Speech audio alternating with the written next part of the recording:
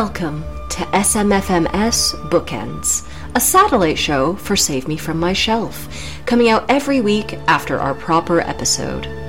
On this show, we read listener letters, answer questions, include extra analysis and episode outtakes, and have a brief chat about the things we're currently reading, watching, or playing.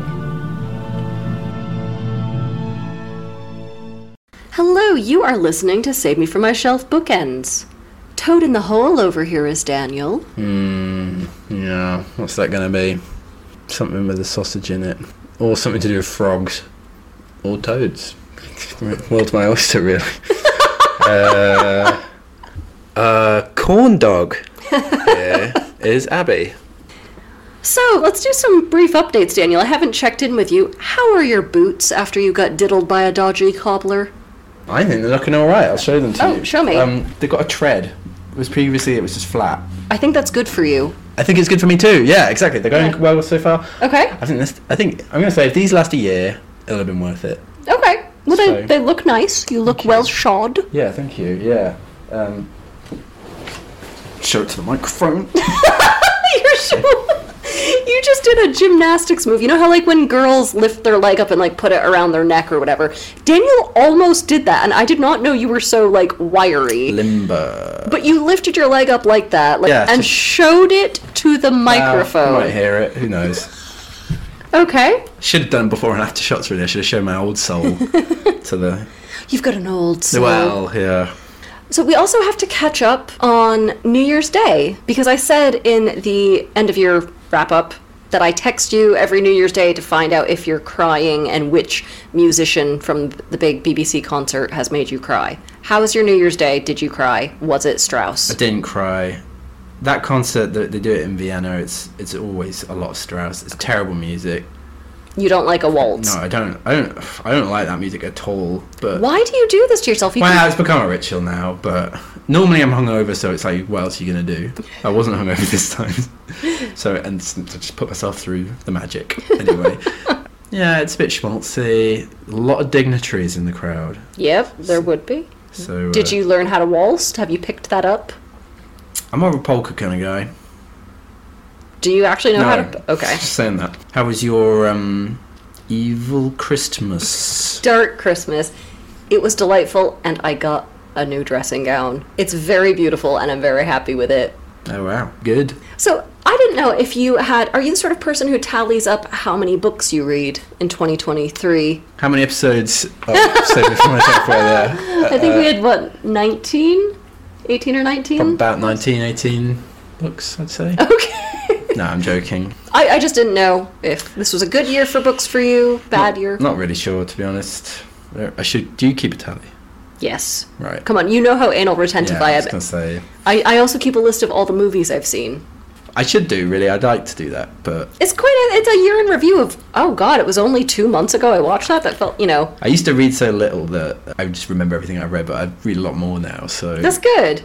Well, no, because I keep forgetting what it is I've read. People are interested in Marxist theory. I read a very good summation, which I thought pretty much nailed the various conflicts currently going on, called I can't remember what it's called now. Mute Compulsion by Soren Mo, I don't know, he's Danish. So. Oh, he's got Soren with the slash through the... slashed O. Yeah, so I enjoyed that. Yeah, what about you? How many books did you read? 63, which is really little for me. I think that sounds like quite a lot. I usually push up against... I rarely hit, but I'm usually quite close to 150. I don't know what was going on with me this year that I had a hard time getting through books. It's just a bad year for reading. Any favourites? There was a late entry into the favourite book of the year. It's the last book I read, which was The Vaster Wilds by Lauren Groff. She wrote a book that I read before called Matrix. She does a lot with... Actually, it was very similar to The Scarlet Letter. Young Puritan girl commits a crime, runs out before they can catch her. They're all starving. She has to survive in the woods. It's a real, like, man versus nature sort of thing as she's, like, trying to run to find any other civilization. See, that doesn't sound very good, because I want books to be about But it's very... people just thinking a But lot. that's what it is. It was very hallucinogenic, and her sort of meditating on guilt and religion and her place in the universe. Thinking in a way that has no real peril or ramifications for anyone involved. Okay, well, you wouldn't like it, but... No, that does sound good. Yeah. I loved it. I'm joking. That does sound good. That's kind of sounds a bit like what the Scarlet Letter should be. A little bit, yeah. But it was the last book I read, and I was like, yeah, I think this is topped out over everything. Do we want to do some listener letters? Hell yeah.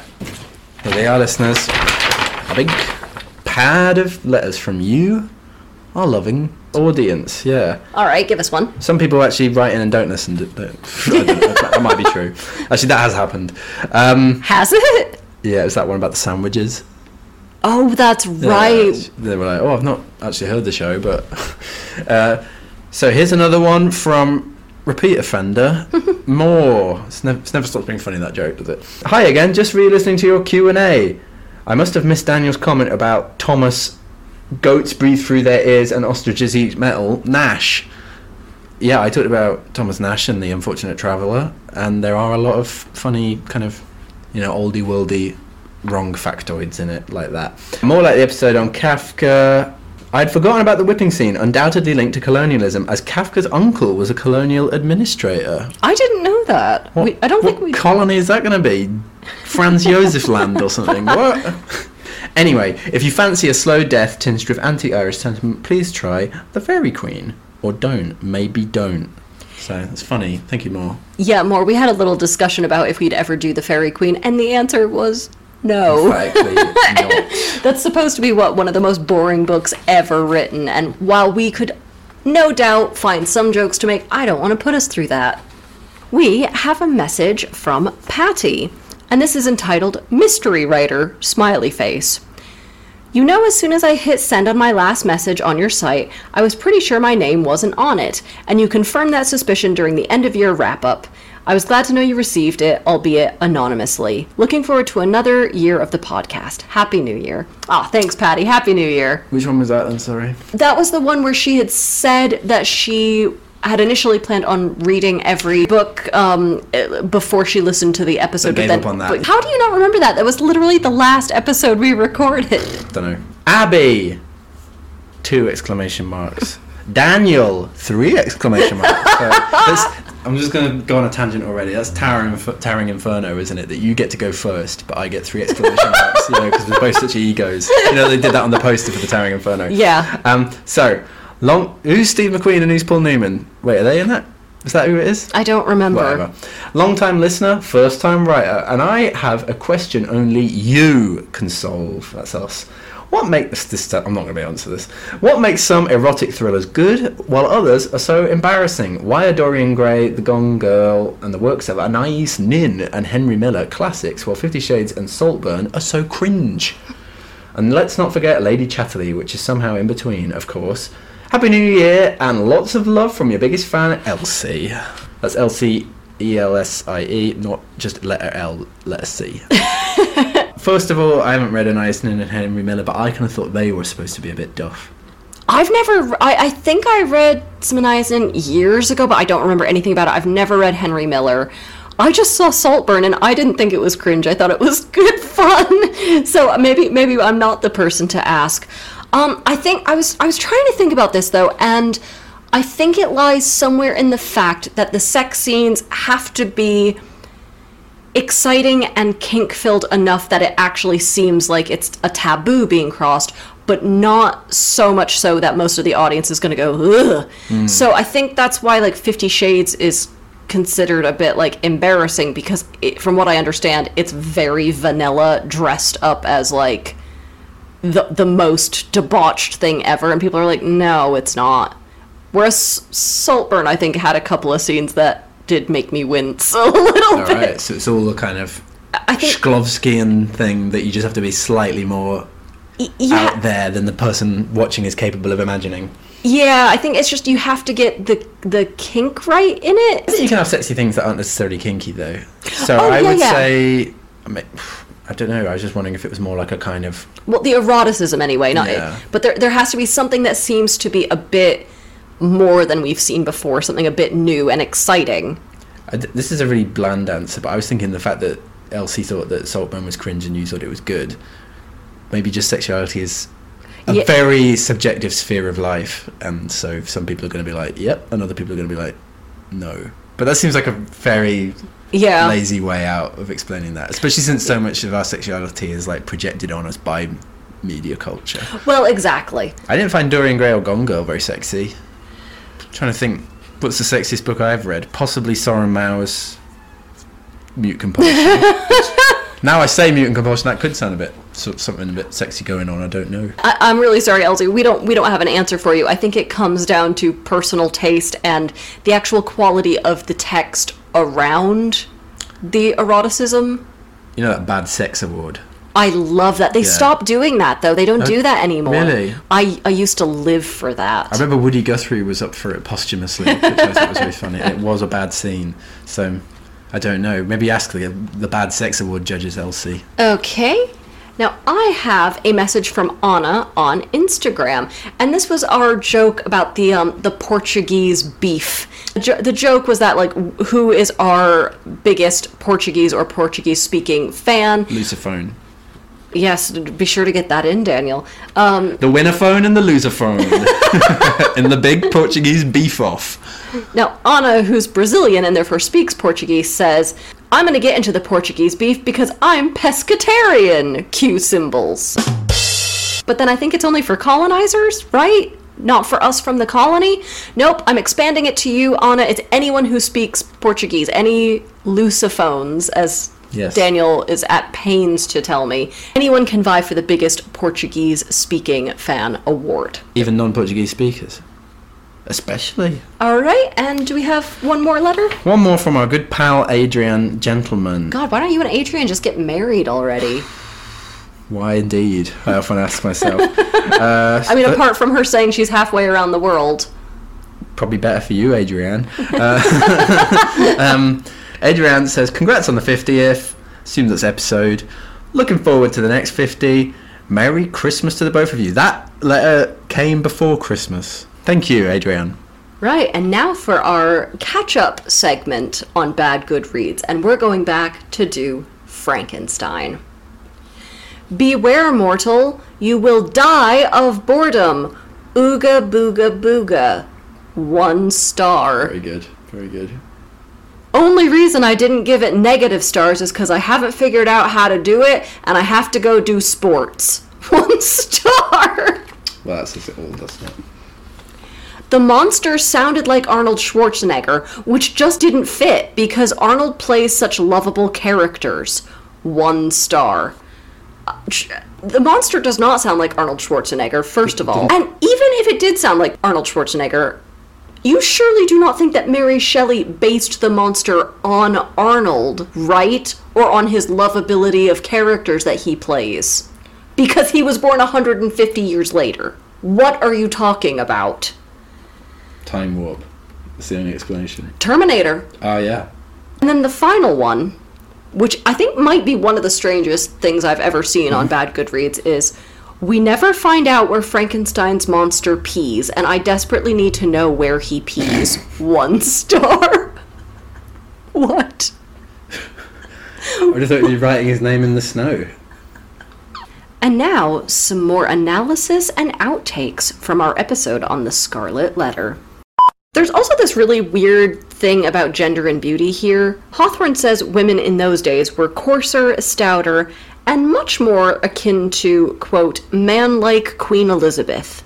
And isn't it a shame that with every generation since, their beauty has decreased? You know, they're getting now more into greater delicacy, and that's like a reduction of the beauty. And I find that so weird that he associates this rough, masculine hardiness with the female beauty ideal. My ideal woman has a big beard, can wield a harpoon. Give us the Melville klaxon. That's him talking about Melville. Oh, so you think it's that, you know... Queer reading. And queer reading, bit of whale song in the background. I'm saying no, Melville, but I'm really saying yes. I'm really saying, ooh. Do you remember those whale song records that hairdressers had in the early 2000s? Didn't know hairdressers had them. None of mine do. Well, you go to a barber, it's just, you know, let's get it started in here. It is stuff like that, yeah. Very much so. Remixes of it lately.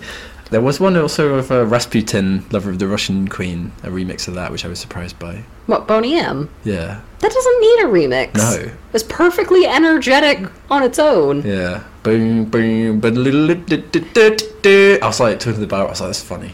But you just wasn't interested. Do you ever want to learn how to Cossack dance? Because you could mix that in with some disco and you'd be the coolest guy.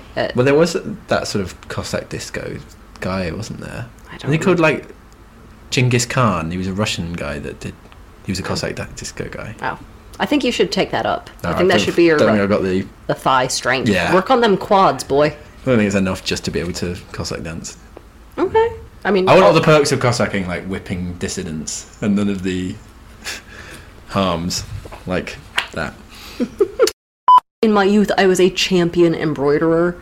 And the idea of I have embroidered so many letters in my day, like, because What was your favourite? the big that's, I know you're taking the piss, but I always quite like doing S's. All right. There's something quite satisfying about the rounding and filling them out. I mean, do we get into the real New England culture here, like we talked about before with Ethan Frome? Do we get pickles? Do we get sugar on snow? I see. I still dispute the whole Vermont. I think that's Greater Quebec, right? All the maple stuff. I hate to say it, but no, it was once shared, remember, by New Hampshire and New York and fought over. Because they didn't know what to do with this appendage of Quebec. Okay. I mean, I'm not saying you're wrong. You're looking to fight. And I'm not looking to fight. I'm just refusing to pick up my shield today. I just feel that I get a different... I mean, I don't know anything about any of this stuff, right? I've never been there. But that's sort of the coastal... Everybody's cod. Everyone's getting cod. They look a bit like cod. Mm-hmm. And then you've got the inland maple stuff. I feel like they're a bit of a different vibe going on. because God knows Maine doesn't have both of those. Well, Maine's a freak one as well, though, isn't it? Finish your background. I'm not... Right. What's your favourite literary comment? Is it this? Literary comment? I Ooh. can only think of this and Pierre Bezukhov. I'm gonna go with The Wake. Ah, yes, that is a good bit. Yeah. Listeners, please write in and tell us your favourite literary comments. I think that's a good That's a motif. good question. Yeah. Don't Look Up? Oh, yeah. Maybe. Yeah, people didn't really like that very much, did they? No. I thought it was alright. I thought it was alright. Yeah, Like, it's not the greatest film. I don't have any desire to watch it again, but I was perfectly happy to watch it. Yeah. Bit of a downer at the end. Yeah, he's got a real gift of the gab. Reverend Dimsdale practically speaks in Garamond. Your favourite typeface? That is my favorite typeface. Listeners, write in what's your favourite typeface, or font, if you will. But write in only in Garamond, please. Please. It's not mine. Let's put it that way. It's fine for a cafe or something, but... Daniel and I have had How long did we fight about that? Was it something akin to, 2 or 3 months? It was for students as well, wasn't it? Yeah, we fought about serif versus sans serif, and I guess I had a lot of time in those days. The 1990s Scarlet Letter version got a lot of crap for being like a more sort of erotic, thrillery, action-y thing, but they actually at least put the work into making it seem like these people had really good chemistry. Yeah, I was thinking that about adaptations, because I don't think I've seen any adaptations, but there's that high school one as well, isn't there? Easy A or something, and I was just thinking... That's actually a really good adaptation. I'm sure it is, but you'd have to change it completely to make a film of this, really. This is just the bare bones of a film. Yes, because you couldn't do all of the mithering that the book does, because film doesn't lend itself to that, really. It's much more about her interacting in a social sphere and a lot less psychological. Yeah. Psychological in the literal sense, where it's like to do with the soul.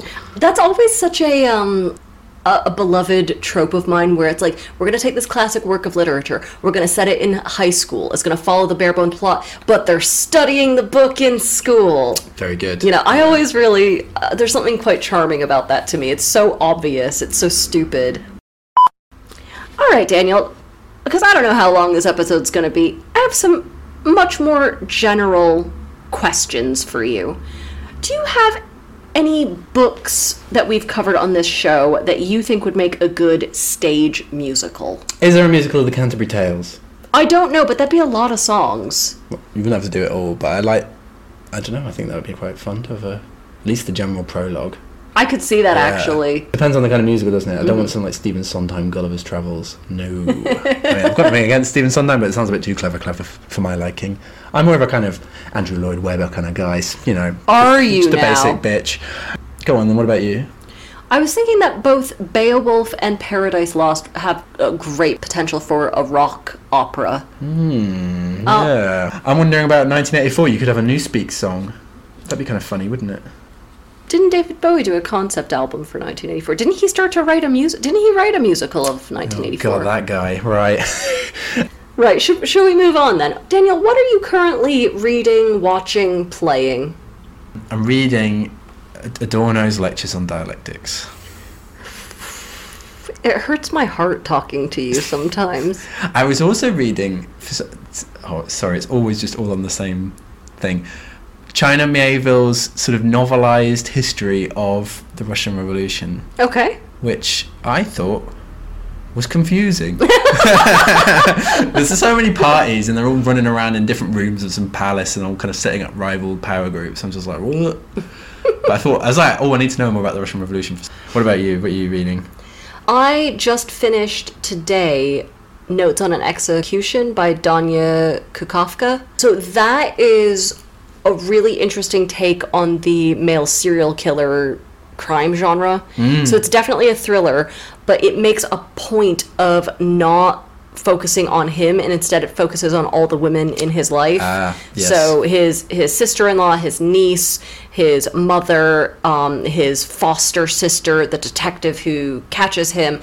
It's largely from their perspectives, and we can see the effects he has, but whenever it shows him, the thing I really liked about it was whenever it cuts to him, he thinks about his brilliance and his big treaty and his big philosophical thesis, and everyone else around him was like, yeah, he was kind of really average. Yeah, it's kind of... And it's really funny because, like, his big ideas are very basic, regurgitated. Like, what if there are alternate, like, universes where people make... And you're just like, it's a bit basic. Ooh, that sounds like it would upset me. I really like it, though, that it undercuts the myth of... Oh, yeah.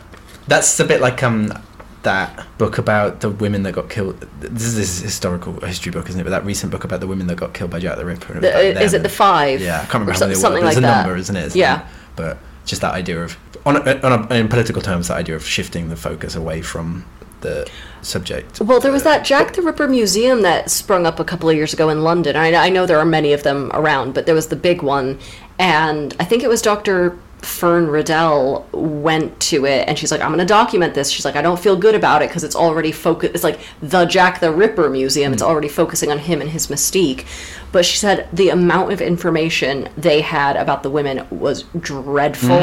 And she's like, I'm going to do like a Twitter thread that has more information than the museum. And she did, like, she just reeled it off, like all of these things about these women and their lives and circumstances about and it's just the fetishizing. It's also, that's so perverse, isn't it? Because again, in keeping with this book, it's like bad. I know museum isn't literature, but it's like a bad telling, isn't it? Because it's more, if you have a mysterious figure, you can only really flesh them out by contextualizing them. I was thinking it's a bit like Dracula, isn't it? Dracula's really good in part because he remains an unknown quantity, but we kind of paint the space around him. Yes. And I mean, I know that's against the spirit of what Fern Riddell was saying, but you can kind of like, you get a greater sense of Jack the Ripper by talking about what victims. We do know. Yeah. But apparently they had rumors about, like, this is probably what his bedroom would look like, and she's like, what the we don't know who he is. That's obviously just rubbish, like a rubbish tourist trap. It was done in really bad faith. Yeah. Are you watching anything good at the moment?